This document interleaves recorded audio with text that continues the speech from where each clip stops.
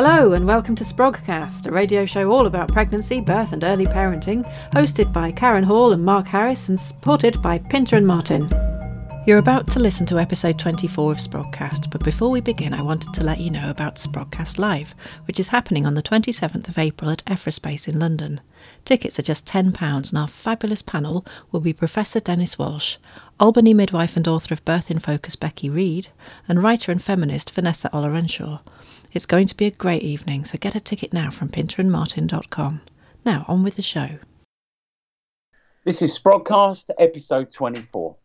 Today on the show, we're going to look at the experience of pregnancy when it ends sooner, either through miscarriage or abortion. We know this is an emotive subject, so don't forget to get in touch with us if you want to comment. We have interviews with Aileen White from Birthing from Within, Kent, and Abi Fitzgibbon from the British Pregnancy Advisory Service. I'm Mark Harris, and this is Karen Hall. Hi Mark, how are you? I'm good. I'm good. I'm pleasantly weary from happy busyness. That sounds nice. A busy week for birthingforblokes.com. We put out a guide to sex and intimacy for men in pregnancy. It's an ebook that's available for free download. So that we've been busy doing all that. So that'll be useful. I was asked that question in an antenatal group recently about sex and pregnancy, quite openly by a man, and I recommended he read your book. So hopefully he'll do a little bit more exploration and find that. There's more in this PDF than there actually is in the book. It kind of explores a little bit more. And I'll tell you why I put it out there. The three big concerns that I've had from men over 20 years, and I still get them now almost weekly. Three top concerns. Top one, will I hurt my partner or baby if we have sex? That's pretty much in the top three, if not the top one. Second one is, where is the safest place to have my baby? And the third one is, what on earth do I do if she is in pain and there's nothing I can do? Yeah. So we've published 3 ebooks, all on those subjects. And they're all a good idea. That's brilliant. All available through birthingforblokes.com. Good. Nice bit of self-publicity there, Mark. Well done. Can't stop myself. I had on Tuesday my antenatal breastfeeding session was filmed for training purposes. Oh! I had 3 cameras, 2 cameramen, and a sound man with a very big boom. Ooh! It was not as fun as it sounds, you know. Are we doing Carry On Sprogcast at the moment? Ooh, matron!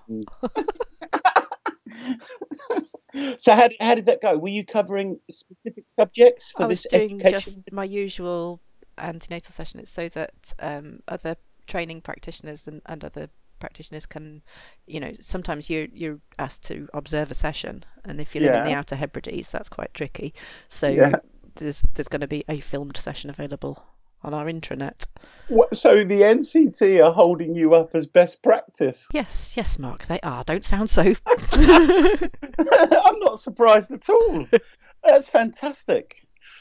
When will that be out? It's not going to be publicly available.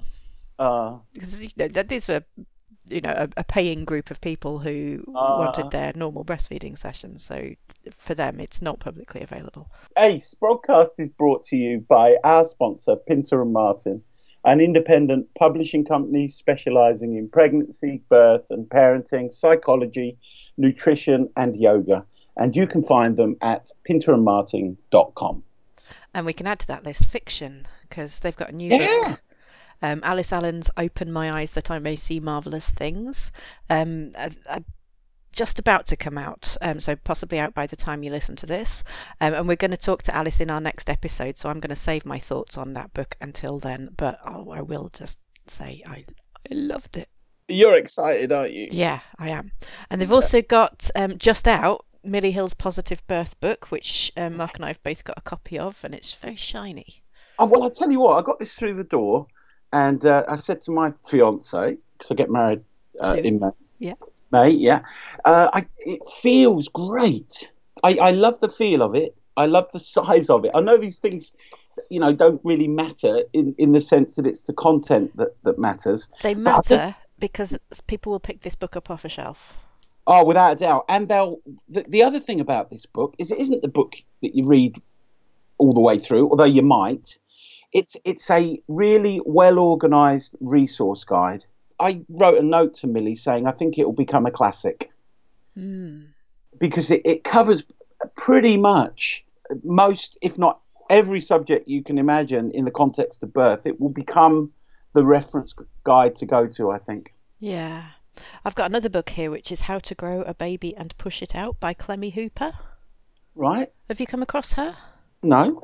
She's a midwife. She's very popular on Instagram. She's the one I think I said in my review. She was like the new Mark Harris because she's all over the social media. Oh, is she the one that's negative about breastfeeding? She's not. Oh, she's lukewarm and not terribly usefully informative.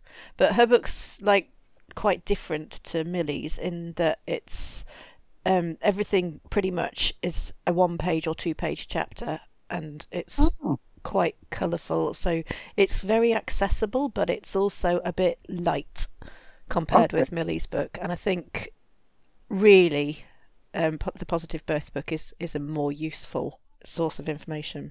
I've been dipping in and out of Millie's book. You flip it out to page 114, vitamin K, yay or nay. Yeah. It's all in there, isn't it? It's just a great, flip it randomly, evidence-based birth choices. Yeah. What pain relief can I have in an MLU? It's just cram-packed. Yeah. With great stuff. And, 15 quid. I think it's good investment, to be honest. I think it is too, yeah. And I feel this. I feel I need to say it. Because we are sponsored by Pinter and Martin, but we have our own mind, and if we thought this book was a lump of not very good stuff, we would have told you. I like it. Okay, I've got one thing that I can say about it that I wasn't sure about, and that is there's a huge emphasis on planning. Well, funny you should say that. Millie on social media was asking about, do you talk about birth plans? And she, I think she had her own strong view that whether you call plan or whether you call it a preference list is neither here nor there. I tend to disagree with her about that. I think the way language works, the minute you are putting together your plan, then in the kind of society we live in, you need to manage your plan and make sure it works out exactly as you planned it. And birth doesn't yield to planning. And I think I agree. I get her sort of philosophical reason for doing that, which is that if you've thought through each one of these elements, then you've really informed yourself about birth. Yeah. But I'm with you on the plan idea. I'm more on the side of a wish list. Yeah, although I'm looking at a great section on here, making a cesarean plan. Yeah. It's a good book. You got little inserts. Sophie Fletcher of Mindful Hypnobirthing's in there. She's got Rebecca Schiller in there somewhere. Yeah. Emma Pickett does the breastfeeding. Very respectable source there. Right. What have we got in the news? There's a great article in the New Statesman, and I'm biased because Leslie Page is a hero of mine. You are you? Well, this is written by Helen Lewis on the 14th of March 2017, New Statesman. There is so much fear at the moment. Meet the midwife who wants to change how we give birth. And Helen Lewis, I think, if that is who I think she is, she's not sort of part of the whole birth midwifery industry. Cartel. Tribe. She's somebody who, if she is who I think she is, I met her speaking at a skeptics meeting. So, she's quite a good person to have exploring this sort of thing. Very objective. A skeptics meeting? Yeah. Who goes to a skeptics meeting? Skeptics do, Mark. Oh, to discuss anything that you're skeptical about? Pretty much. They have talks. I'm a little bit skeptical about the value of that. Are you? Anyway, back to this article. It's a lovely feature on Professor Leslie Page. And for me, it highlights a life spent supporting women and birth. It's fabulous. It was interesting where she's looking at, she is talking about what the difficulties are, but she's also exploring the models for how midwifery can be improved. Yeah, case loading and team-based midwifery, based on one-to-one, as far as possible, support of a woman and her family. Which is so well evidenced. And the only reason, there are some great quotes in this. I would like midwives to know the joy of birth, not just the fear, because there is so much fear around at the moment. To me, it's the most meaningful work you can imagine doing. And I've heard Leslie speak at conferences where I have, been moved to tears by the depth of her experience and how she expresses her love for the profession. Yeah. I mean, it links really nicely with the article from Sarah Wickham. Yeah, but it's not written by Sarah. It's written by Professor Mavis Kirkham, and it's a reflection upon how birthing care within our institutions has been shaped by efficiency and a sort of like a business model. Yeah. And she outlines the fact that where business model is at the fore, where efficiency is at the fore, things like control and standardization become the measure for what is good care, not the interpersonal aspects of being with a woman in the context of a birth experience. The measures inside that kind of model would be very different than inside an efficiency model. It's a good article. This is quite close to what Margaret McCartney was saying on our previous episode, isn't it, about policies being shaped by politics and box ticking and not by research and what people really value. Well, absolutely. I mean, Mavis makes the point that, technology inside this institution saps an awful lot of money in the context, for example, of continuous fetal monitoring, new monitors, new advanced monitors, even when the research is pretty clear that widespread monitoring is not necessarily useful or effective. Mm. The focus on technology saps money away from what should be our core values. It's not just money that it's sapping away from the core values. Midwives they know this stuff, but they can't actually do it because they're working in an institution where they're required to do things in certain ways. So a woman might say, look, actually, I don't want continuous monitoring. And a midwife might agree with them, but she's not in a position where she can act on that. Which ties into another one of Mavis's points around insurance. The insurance available is at an inflated cost, and then the insurance company begins to define what constitutes good practice. Very interesting article, a must read for students or anyone involved, professional birth work. They're both on the Facebook page for people to have a look at. Yeah. Hey, can you give me some insights? How to put your baby to sleep? This got some comments. Oh, didn't it? And yes, everywhere I've looked, people have been rather critical of this little film put out by the BBC. Lullaby Trust, isn't it? Yeah, it's a Lullaby Trust film about how to put your baby to sleep safely, because this week, as we record, is Friday of Safer Sleep Week. And it's just a little bit...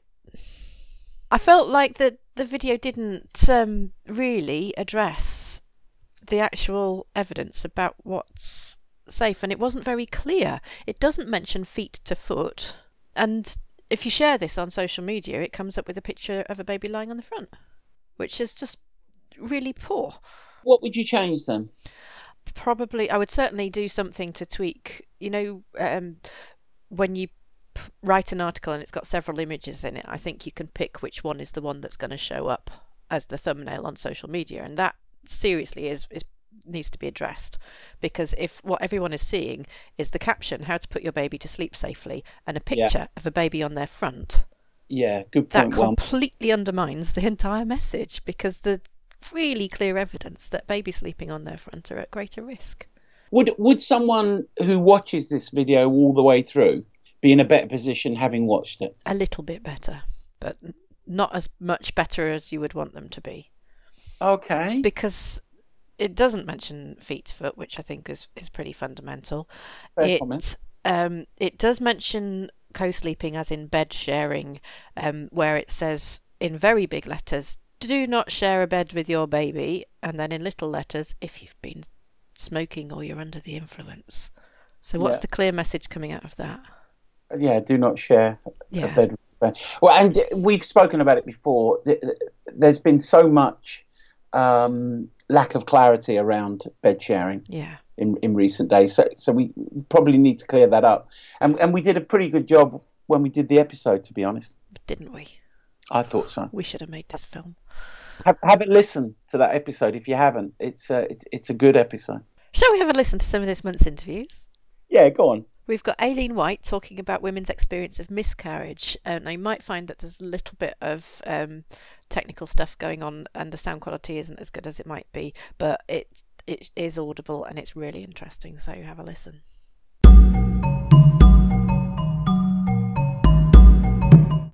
So I'm speaking today to Aileen White. Hi, Aileen. Hi, Karen. Now, you're going to talk to us about miscarriage and support. Yeah. Do you represent a particular organisation? Yes, I started Birthing from Within Kent about 3 years ago, and that was after a couple of years of offering Birth Art Cafe to mums in our local area. So today I'm here as the founder and facilitator of Birthing from Within Kent. So we support mums and families on their perinatal journey, so antenatal through to postnatal, especially their journey in their emotional well-being and their mental health. So we have an antenatal course and we have postnatal courses, and they're really about helping mums have space and time to be real about what's going on for them, to explore how they're feeling and thinking about things. We do some teaching, but mainly we offer mums the space and time to discover things for themselves. So where does the particular interest in miscarriage arise? Yeah. Well, I started off by working with mums who'd had a unexpected or unwanted birth experience. And then the community has grown from there, and it is very much a community feel that we have here. And out of listening to mums, the services I offer have changed and evolved over time. And then I've noticed in the last 18 months or so that the theme of miscarriage and stillbirth, including ectopic pregnancies and molar pregnancies, has come up more frequently. I think as mums have got to know me and trust me, some of those deeper issues have come up. So really through listening to them, I realised there was a need for this. For some of them, it's after what has happened, coming to terms with what's happened, learning to live with the experience they have of living without their child present in their lives every day. And for some of them, it really comes to a head when they get pregnant again, and they're finding it hard to kind of balance both situations that they find themselves in. So with that, I've done training to help me, but the main thing about the approaches I use is that I hold space for people and I listen to people. So it's not really about me being an expert in something, it's about me providing space for people to be real. And whether someone is coming to you fearful about something that's happened or worried about and anxious about something that could happen, what they really need in the first instance is just that person who's willing to listen and listen without fixing. So a core foundation of everything I do with Birthing from Within Kent is that we listen without fixing, and we practice that in our groups. So the mums practice holding space for each other as well. They make jokes about it, you know, even when we're not in a session, they're like, is it okay for me to suggest something? Because I might be fixing this. And so, yeah, it doesn't require me to be an expert in miscarriage or stillbirth, but it is helpful. The more skilled I get in listening and holding space for people, the more people can be real and work through whatever they're experiencing. And in the case of miscarriage, what I found is that mums often, one of the initial things they're struggling with isn't just the miscarriage and the following on effects of that. It's the tension they feel in how to be real in everyday life, or how to exist and live in everyday life. So when I listen to them, they're saying things like, this happened, but what I'm really struggling with right now is the fact that some people know about this and some people don't. And my child isn't acknowledged, and I'm finding it really hard to be real about who they were and that they mattered to me. or I feel really guilty because I had a miscarriage, but I hadn't even got to the stage of wanting that child, and now I feel guilty because did something happen because I didn't really want them. And just holding that space for them to bring that into the light is one of the most powerful things you can do for women. They're almost struggling with the tension of how to be true in the situation. And that's often their initial struggle, is the tension between living a lie and living in truth. Yeah. So what you're doing is helping them to have those feelings. Yes. And be honest about them, feel safe to voice them, to not feel ashamed or scared or worried, not feel judged, to have them validated often, and just to have a space, a safe space, where those things can be spoken without the world stop spinning or come down on you like a ton of bricks. Yeah. I'm interested in what you said about this idea of living a lie. Is that something that is commonly felt by mothers who've had miscarriage? I don't know. I can't speak for whether it's common enough because there haven't been hundreds of women I've supported in this situation. But it has come up each time with the women I have supported. Yeah. And the women who seem to be living life in the most healthy way are the women who do talk about their child and who do in some way acknowledge them more publicly. That might be to do with their personalities, because of course some people might be quite fine not talking about it and would prefer it hidden. But in my experience, the women I've met, first presenting problem for them after the fact that they've had a miscarriage is that they're really struggling with how to live everyday life afterwards, with the who do they talk to, who do they tell, who knows, who doesn't know. Also scenarios like if they're pregnant again, people think it's their first pregnancy. Yeah. And aren't you excited? It's your first pregnancy, isn't it wonderful? And of course, they're in their head, they're going, no, this isn't my first pregnancy. I had a son or daughter, or I had a child, or actually, there's more to this story, but you don't know it, and I don't know if I can voice that with you. Yeah. And they might even feel that with their own family. Some of their family may know, and some of their family may not know. And that can also be a very common situation for women who miscarry in the first 12 weeks. Because I was just going to ask you that. Sort of the hiddenness must be even more for those people who haven't actually shared that they're pregnant. Yes, absolutely. So there's a few mums I've supported, and they didn't get to that point of having the scan and saying, I am pregnant. No one knows, or them. They do and their partner do, but no one else does.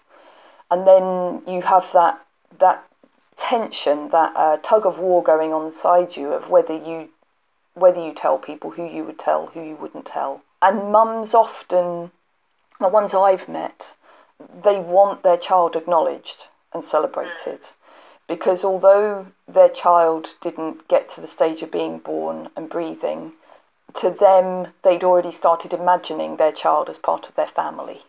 Yeah. They pictured them in their house and what school they might have gone to and who they would have played with, and if they've got other children playing with their siblings. And to them, they are very real, and they are their son or daughter, and that makes it so real for them that they struggle with wondering how do they acknowledge that child and celebrate that child when no one else knows about them. Yeah, that's really moving. It is. It's like their heads on one path and their feet on another. Yes, and I think that's a lovely analogy, because that's the tension I'm seeing in women. They do feel torn, as if your head was in one place and the rest of your body somewhere else. Because, when we live a lie, when we're living in a situation where we can't live in the light, live in truth, it creates such an issue for us internally. The women I've met wanted and want to celebrate those children, but they don't necessarily know how. Their culture perhaps doesn't give them ceremonies or rituals or just normal everyday things that they can do to celebrate their child. So one of the things I do is help them work out what those ceremonies or rituals or everyday things might be, and to put those in place with those women, not for them. I don't design them, that I help them have the space to design those things for themselves. As we're talking, as this goes out to the whole of the UK, the different cultures we have in Britain, in some cultures there would be religious ceremonies that help mark these things, or you would have religious leaders who can design things with parents to mark these situations.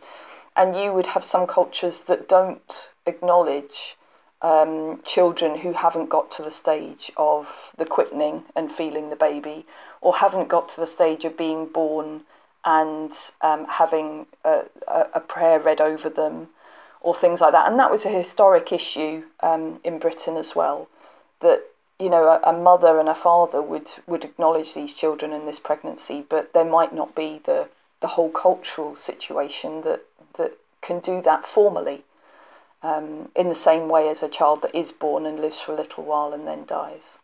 With early miscarriage, I don't know, I've definitely had one, possibly had another early miscarriage, and the health professionals were very dismissive.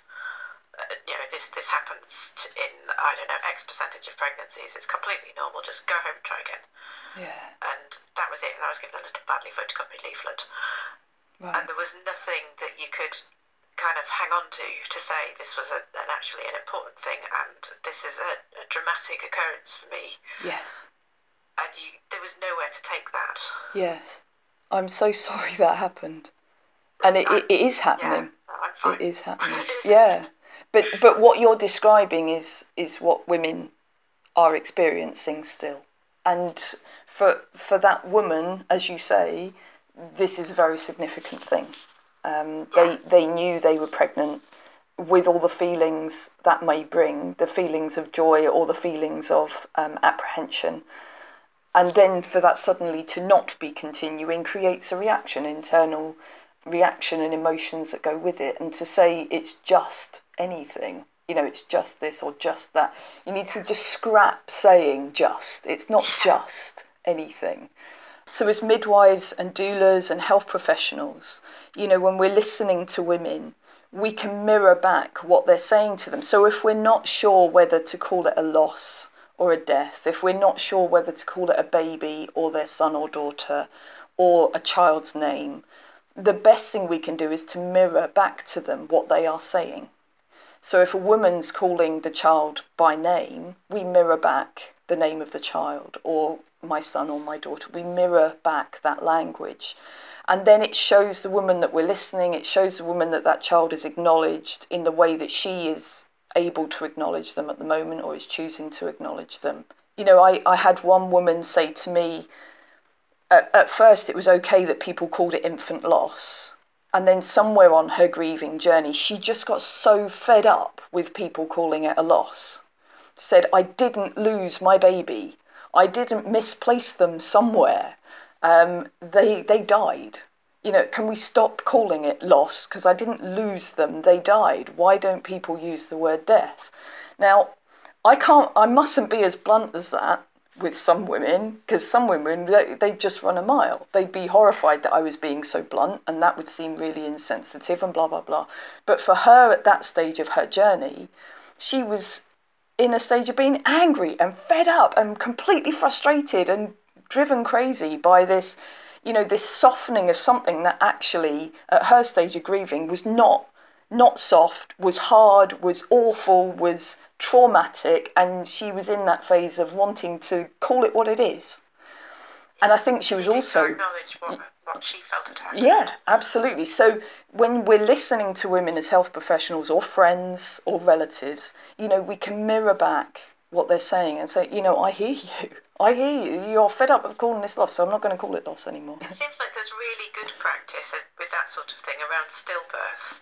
Right, yeah. Because it's of supporting parents in that situation, but it's almost as though there's a mental cut-off point at which you're not supposed to feel that. Yes, and life doesn't work like that, because a woman is classed as having a miscarriage at 23 weeks and 6 days.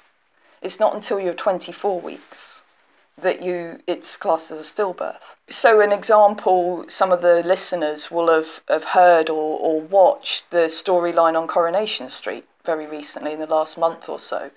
And the woman lost her child, or her baby died, at 23 weeks. And the hospital, and it was 23 weeks and 5 days, and the hospital staff who were in the show, the characters were saying, well, we won't resuscitate until 24 weeks. We won't do things till 24 weeks. And that's because in our country, the NHS classes stillbirth as 24 weeks onwards and miscarriage before.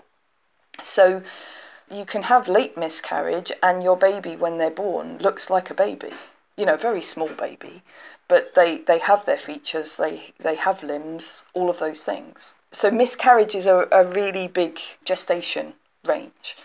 As care providers, as I said, the best thing we can do is actually take the lead from the woman.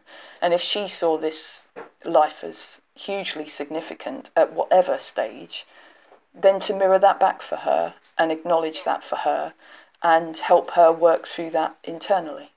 I think the service you're offering should be just rolled out universally. That would be lovely. Hooray! Idealistic to think that such a thing could happen, but I was really shocked that the rational bit of my head was just shocked that there was nothing. Right. There was no support, no counselling. Nobody was going to sit down with me and say, well, how do you feel about this? So it was just clinical. Yeah.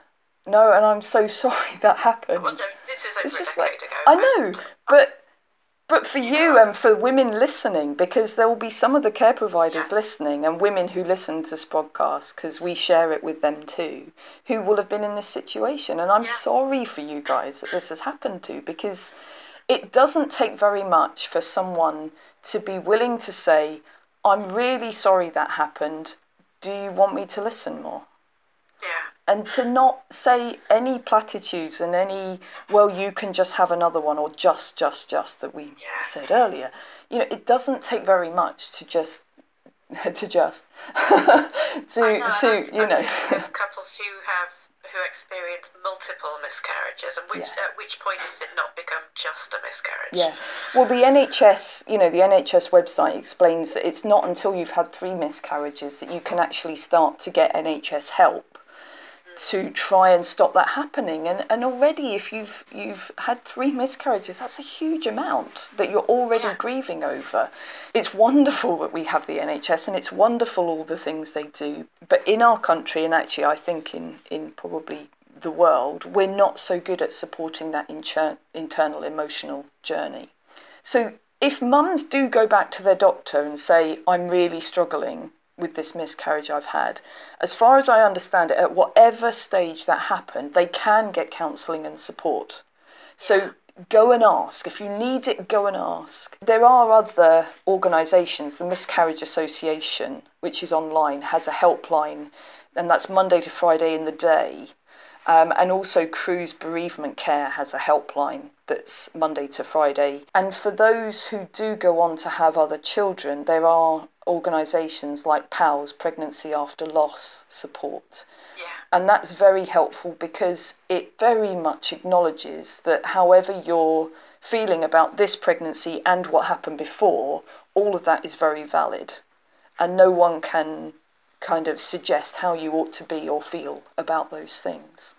That's really useful signposting as well, thank you. Do you want to give us your website address as well? On Facebook, it's My Baby BFWK, and BFWK stands for Birthing From Within Kent. So My Baby BFWK. And I use public Facebook pages, because all the support I offer is grant subsidised. I want everything we do, we try and get local grants so that any family can afford to access this support.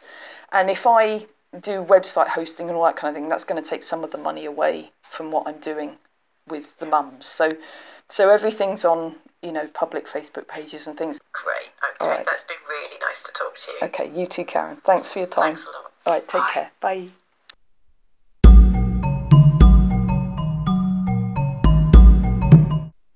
I could have talked to Aileen for hours, and in fact, she recorded several other additional bits and sent them to me, but for time reasons I couldn't squeeze it all in, which is a bit sad. I wonder if there's any way of posting those to the website. Oh, I might look into that, yeah.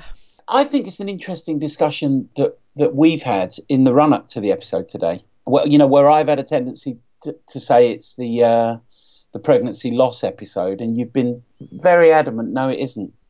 Yeah, I didn't want to use that word, loss. Yeah. And I was more initially coming at it from the point of view of someone who has had an abortion and didn't consider that to be a loss. Right. While I'm not excluding that there are women who will feel it as a loss.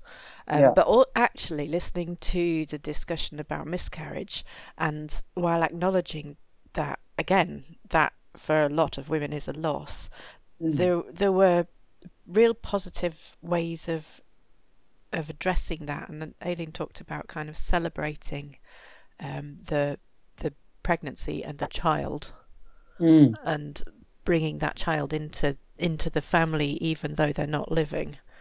And I liked talking to her because she viewed miscarriage as a whole thing, and it wasn't really dismissive of early miscarriage, which a lot of people I've talked to have been. Yeah, no, I get that. I have come across many women throughout my career that have had an experience of grief and loss in the context of very early miscarriages. So it was a good message from Aileen. It really was. But do you see why loss felt like not quite the right word? Yeah, when you spoke to me about it, I saw it clearly. The words we talk about words every week and about the power of language, but it cannot be underestimated. The words that we use frame our experiences. And if we'd set the episode up as an episode about pregnancy loss, there's a presumption about what our content's going to be for a start. Yeah. And, which may have led to some people not having an opportunity to hear Aileen or Abi for that matter. And Aileen also talked about unexpected endings, which I guess with abortion you can't call it unexpected, but there's some something word that feels right and I can't quite get my finger on it. No, so maybe if listeners have got some ideas about, what should we call this episode? Too late because we'll already have released it, but we still haven't figured it out. Yeah. While we're talking about language, the fact that this week abortion was decriminalised in the UK, how criminal. Imagine. It beggars belief that this should be a criminal act. We try to make our episodes Trump-free, but you don't have to look far to hear the rhetoric of retribution and punishment in the context of abortion, do you? No. Yeah, the treatment of women and the fact that there are people out there, including women, who believe that actual pregnant women can't make decisions about what happens to their own bodies. Yeah. Just makes me shake with anger. Yeah, me too. And my guess is it's more prevalent than we like to imagine. The model of evolution doesn't have a moral filter. A fox rips apart a chicken, and we don't apply a moral filter to that. We see evolution outworking in its own ways. It's only human beings that have the power to create a moral filter and then apply it universally. Hence we have such strong opinions about breastfeeding, not breastfeeding, about abortion. We have strong opinions everywhere because the human animal can now apply a moral filter that they believe in absolutely. what I don't understand is how this often seems to come from a religious viewpoint. I cannot. You can't understand that? No, I can't. Well, I come way back in my history. Not many people know, but I was an evangelical Christian minister in a church at the age of 24. And when I held those belief systems and those frames of reference, life began at conception, based on a psalm about, I knew your unformed substance, I think it says in one of the psalms. So my position, my value came from a belief that the Bible expressed absolute truth. And when the Bible said life began at conception, that was the truth. Were you also good with stoning women for adultery? I never stoned anyone, Karen. Right, but the thing is, if the Bible's absolute truth, then you've got to believe every single bit of... Absolutely. Well, yeah, I have been on a faith journey where I no longer sit in that position. I wouldn't call myself an evangelical Christian. I would say I have a faith story. But when you're inside that paradigm that says the Bible is absolutely true, these kind of contradictions, you kind of hold them in tension, and they're uncomfortable. You don't like them, but you're kind of tied to that interpretive model. Do you know what I mean?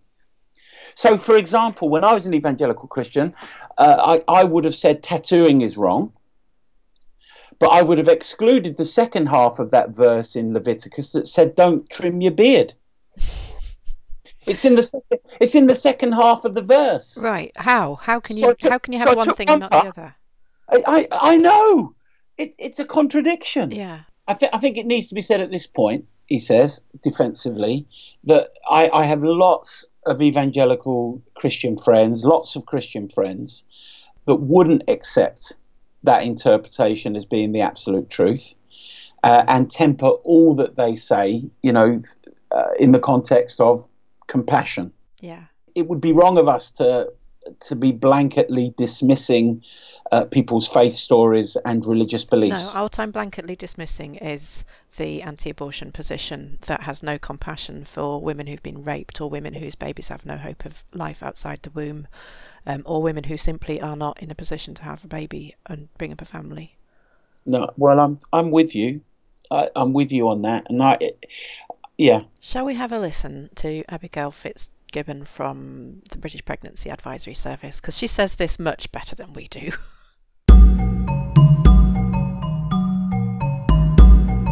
My name is Abi Fitzgibbon. I'm Head of Advocacy and Campaigns at BPAS, the British Pregnancy Advisory Service.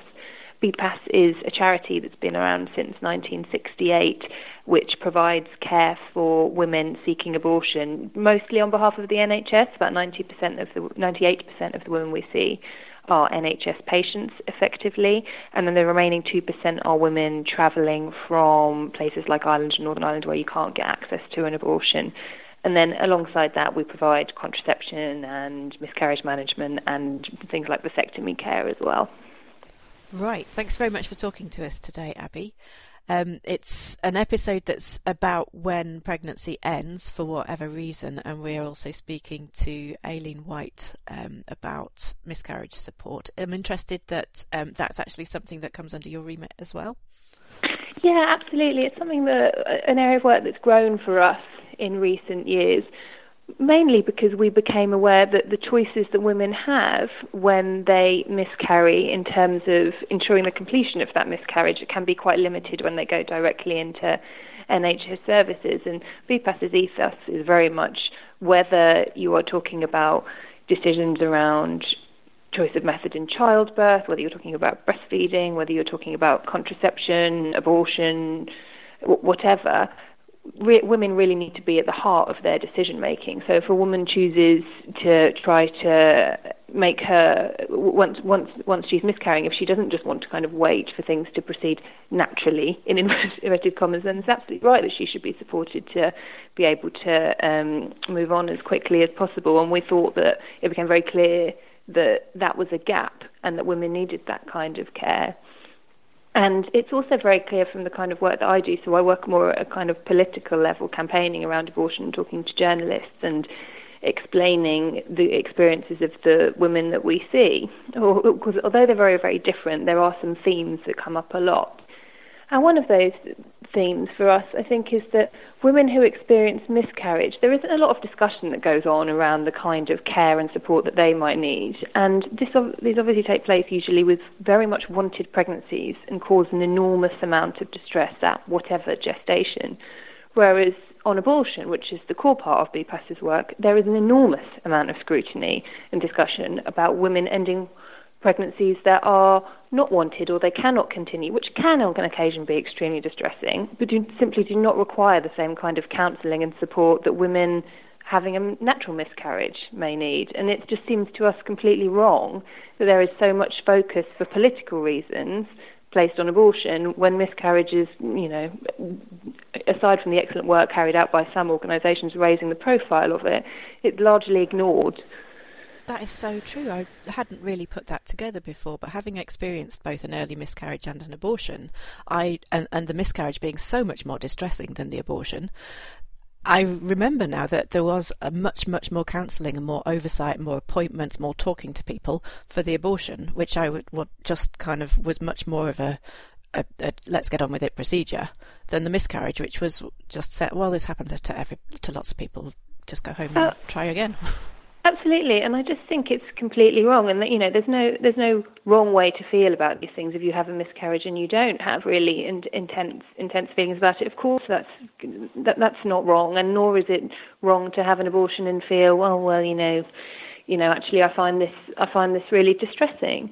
But these things must be woman-led, and because of a tiny minority of people in and around Parliament and around some very small pro-life or anti-abortion organisations, it completely skews the debate, which means that, sadly, that the services women get access to on the ground are fundamentally changed. It's scary sometimes how much political debate does shape what happens to women when they're kind of going through their reproductive lives. It really does make a difference. I think sometimes it seems a bit alien, but it really shapes policy and attitudes to women and attitudes to things like to miscarriage and abortion, when actually perhaps we really need to be going out there on the ground and listening to what women say about it. Exactly as you have just expressed your perspective on your experiences of pregnancy, lots of women will talk about it like that, and those are the voices that we really need to hear. Yes, I think we spoke a few years ago, didn't we? And at the time you were working to kind of campaign to get a message across that abortion isn't just something that kind of teenagers are using as a contraceptive, but something that actually grown-ups do as well. Absolutely, and these days I think it's 54% of women who have abortions are already mothers. So it's not as though the Daily Mail's characterisation of feckless teenagers having abortions because they got drunk in a park and they misbehave. That may be accurate in a few cases, but the vast majority of women having abortions are just ordinary women making responsible decisions about their life, their partner's life, their family life, and they know exactly what it means to be pregnant and to bring a child into the world. There is a real misrepresentation of this issue, which I do think is changing, but I think it's changing partly because women like you mentioned the work that we've done before, are increasingly able to speak out about their experience of having an abortion, and above and beyond anything else, which I think is a hugely brave thing, but it shouldn't need to be a brave thing, but it does change things. It's much harder for people to say negative things about women having abortions if they know that someone that they know and care about has had an abortion. Yeah, I think it's one of those things that isn't spoken about enough. I'm sure it's probably not necessarily a dinner party topic, but I was just listening on the radio to somebody who's on Woman's Hour now. I wish I knew who it was. He and his wife have recently made a video about their miscarriage experience. And that's on Woman's Hour. It's being talked about. He's being described as brave for making this video, and it's kind of very cosy. People are really trying to talk about their experiences of pregnancy, whether it's miscarriage or abortion, and I do think that is what sometimes changes these things. But there is an entirely different attitude almost to women talking about abortion, to women talking about miscarriage. But the unfortunate flip side is, as I was saying earlier, abortion gets much more attention because it's kind of stigmatised and dramatised in a way, whereas absolutely it's very brave to make a video about an experience as personal as miscarriage, but it's almost that it brings up different kinds of things. It's almost like you're likely to get less attention for it, which is completely wrong, but you're also less likely to be attacked for it as well. Yeah, I do feel a sort of slight sense of nervousness actually saying on a podcast that people are going to listen to, I had an abortion, and think, well, I'm going to offend people, I'm going to get emails. We've never had a complaint yet on Sprogcast. Maybe this will be the first. But I mean, I think one of the things that I've worked in this field for a while now, one of the things that I have found most interesting about it is how unifying experiences of pregnancy are, whether women have never been pregnant and would never want to be pregnant, or they have been pregnant, or they want to be pregnant and they can't, or, you know, all these things, they're actually really quite unifying. So when you talk to women, and so when I go out and talk about what I do, whether it, you know, in the pub or whatever, people will tell you things about their experiences of pregnancy, wherever on the spectrum that they are. And though some women and people are very judgmental about it, I think they are very much in the minority, because most women have some experience of a kind trying to not be pregnant, or not, or many of all the various things associated with pregnancy. Most women have some experience of it. It's incredible how empathetic that we are to each other. Perhaps we shouldn't be surprised. It's just you hear these negative voices much more than you hear the kind, sympathetic ones, don't you? Yes. It's sad. Yeah. And that applies across the spectrum. But women generally are judged on their sort of reproductive sort of achievements. Absolutely, and you're always doing something wrong. Whether you've got 4 children, 1, none, somebody out there is going to think that you've done something wrong. Yeah. But as I say, that's quite a unifying experience for women, I think. Yes, what comes to mind is the whole Theresa May, Andrea Leadsom thing. Yeah. Where she said she'd be a better Prime Minister because she'd had children. And that's really interesting. Yeah, and so many mothers were outraged by that. And I have to say that chimes exactly with my experience of talking about these things. It's not as though women are put into silos, as our medical director puts it. You know, women who have abortions are women who have babies. It's not as though you have women who have abortions here, women who have miscarriages here, and then women who have continued their pregnancies and have babies over here. All these different experiences are wrapped up in individual women's lives. Yeah. You mentioned that there were other themes that come up as well when you're in your political work. So I think what we've seen over the last kind of 5 years or so is a kind of upscaling of anti-abortion activity in this country. Really? Where's that coming from? We believe it's coming from the States, and I think you can see the kind of shape of that quite easily. That curve must be going up steeply right now. Yeah, absolutely. I mean, they will have been massively emboldened by the election of Trump, and political instability in general is not good for these kind of issues, I think. So there are groups like Abort 67, which people may have seen in the media. So they stand outside clinics with massive banners of dismembered fetuses. In the UK? Yeah, so they go to various places all around the country. And interestingly, to go back to the point about women's experiences being quite similar and being quite unifying, so in some areas, the people that have been most distressed by those posters are local residents who are not even attending abortion clinics but have experienced stillbirth. Because to have to drive past a picture of effectively a dismembered baby at quite a late gestation, which has very little to do with abortion in reality, is primarily hugely distressing for those people, and that has been very noticeable for us. And then there are groups like 40 Days for Life who call their presence outside clinics prayer vigils. And actually, 40 Days for Life starts on the day we're recording this, the 1st of March, and runs for the whole of Lent.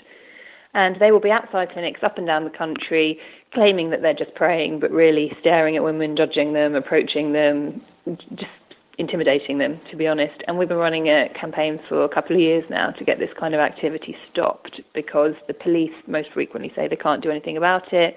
The government say the police can and should do something about it. And then all the while, women are going through the most horrible experiences, which simply would not be allowed outside any other healthcare setting. No.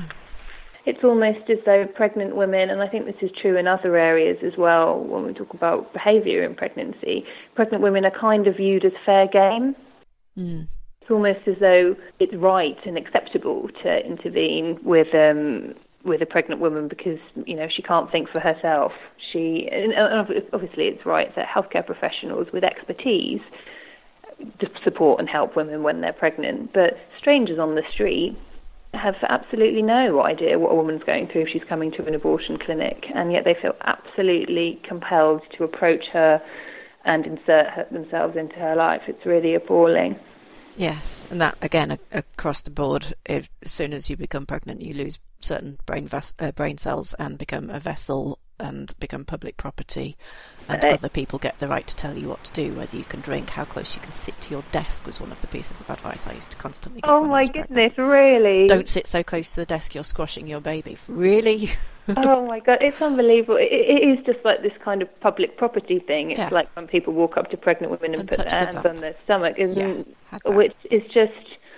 I'm not saying those things are necessarily as, or even at all malicious in the way that anti-abortion groups are, but it is all kind of part and parcel of the same attitude to pregnant women. I mean, that has always been the case to some degree, but it definitely feels like it's worsening, and part of it is what's going on in the States. I mean, and in the States you see moves to lock up women using drugs on the basis that they're a threat to their fetus. And although, of course, it's absolutely right, most pregnant women want to do the right thing by their baby. But I mean, that is an almost universal experience, and the ones who can't or are unable to need help. They don't need criminalisation. They need expert, well-funded support. And then that speaks more broadly to the kind of legal framework around things like abortion as well. So abortion remains in the criminal law in this country. So you can, of course, have a legal abortion if you meet the grounds of the 1967 Abortion Act. But on the statute books, going back to 1861, abortion is still a crime. Most of the general public don't know that, which I think is good and bad. It's good because abortion should not be considered a crime, and it should not be even further stigmatised than it already is. But it also means that we've seen some young women in England and Wales buying pills online, not knowing that they're committing a really quite a major criminal offence. And then in Northern Ireland, where you can't access an abortion at all, really, there are women being prosecuted for doing that. And this all feeds into the narrative that, abortion is wrong and pregnant women must be stopped from doing things and they can't make good decisions for themselves. So although sometimes these things don't necessarily seem like they might matter immediately, I think they do all kind of feed into almost like a kind of culture of suspicion around pregnancy. Yes, very much so. You also mentioned when we were chatting earlier before we started recording about you working with midwives. Yes, so BFAS increasingly employs lots and lots of midwives, which is wonderful for us because they have such impressive expertise in this area.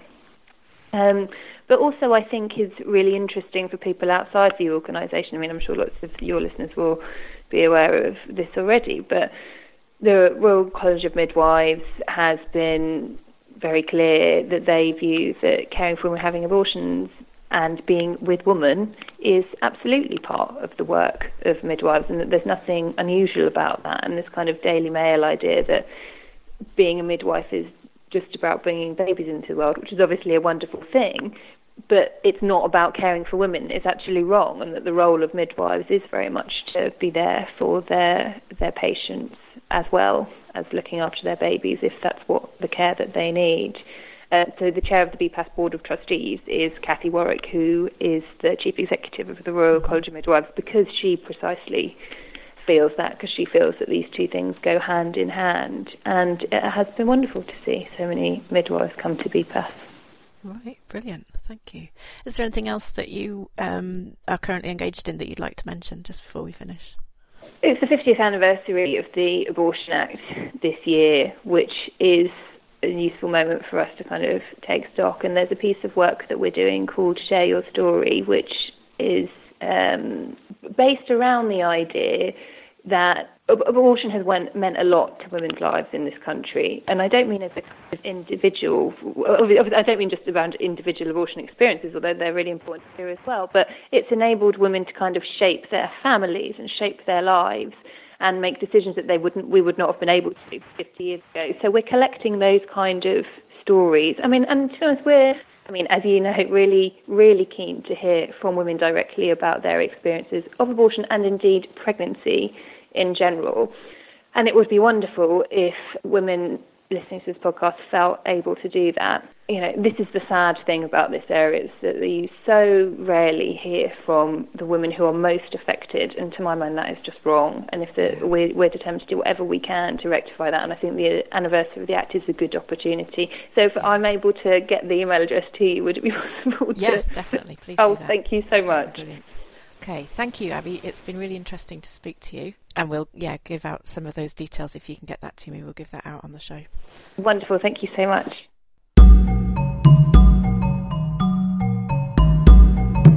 So it was really interesting to talk to Abi, and I actually found huge similarities between what she said and what Aileen was talking about earlier. Fascinating stuff. I know that this is an emotive and sometimes quite controversial topic, and we're very happy to listen to people who want to give us a bit of feedback. Yeah, definitely. In fact, we wouldn't mind people sending us the odd MP3, would we? Well, actually, we've got a plan for our next episode, which is going to be about birth in fiction. We'd really like you to get involved. So if you've got a favourite passage about birth and you want to contribute, either, read the passage or tell us your thoughts about it and what book it's out of, or a poem, why not record yourself on your phone or something and send us an MP3, no more than 2 minutes long, and I'd like to collate a few of them together to put into the show. So you reading or talking about whatever it is that you've come across about birth in fiction. And if you get in touch via the Facebook page, I'll give you an email address you can send it to. Brilliant. That's a great idea. You've been reading something that you wanted to share, Mark. Well, I'm a big fan of an author called David Deida. That's Deida. He's written loads of books, many of which I've read and been influenced by. I'm reading this one at the moment, part of my preparation for writing the second book that's coming out March next year. This book's called It's a Guy Thing, an Owner's Manual for Women by David Deida. It's kind of, he poses various questions and answers them from his point of view as a man. Why are men often hostile towards professional women? Does working with women ruin my man? Some of the titles are so offensive, but the content is very good. Do I really want a masculine man? I know it sounds a bit politically incorrect. It sounds bonkers. Yeah, but the content is dynamite. Okay. I'm dynamite. putting him on the webpage right now, on Facebook right now. Do it. It'll blow people's minds because he's not coming at this from the position you would normally expect. There's quite a spiritual element to it, and he offends quite a few folk, but the content's dynamite. Okay, well, I've put him up there on Facebook, and let's see what people say. All right, what are you reading? I'm still flicking through the Positive Birth book. I've got a book called Maternal Instincts by Sarah Blaffer Hardy, which I think you would really like. And I'm reading fiction, The Glorious Heresies by Lisa McInerney, and that's really good. Well, that's been a great episode, Karen. Thank you for that today, Mark. That was really fun. Bye-bye. Bye. Bye. You've been listening to Sprogcast with Mark Harris and Karen Hall. Sprogcast is supported by Pinter and Martin. For all your pregnancy, birth, breastfeeding and parenting reading, check out pinterandmartin.com and enter the code SPROGCAST for an additional 10% off. Sprogcast is produced by Karen Hall with technical assistance by Pete Hall, and our branding is provided by Nick Hilditch.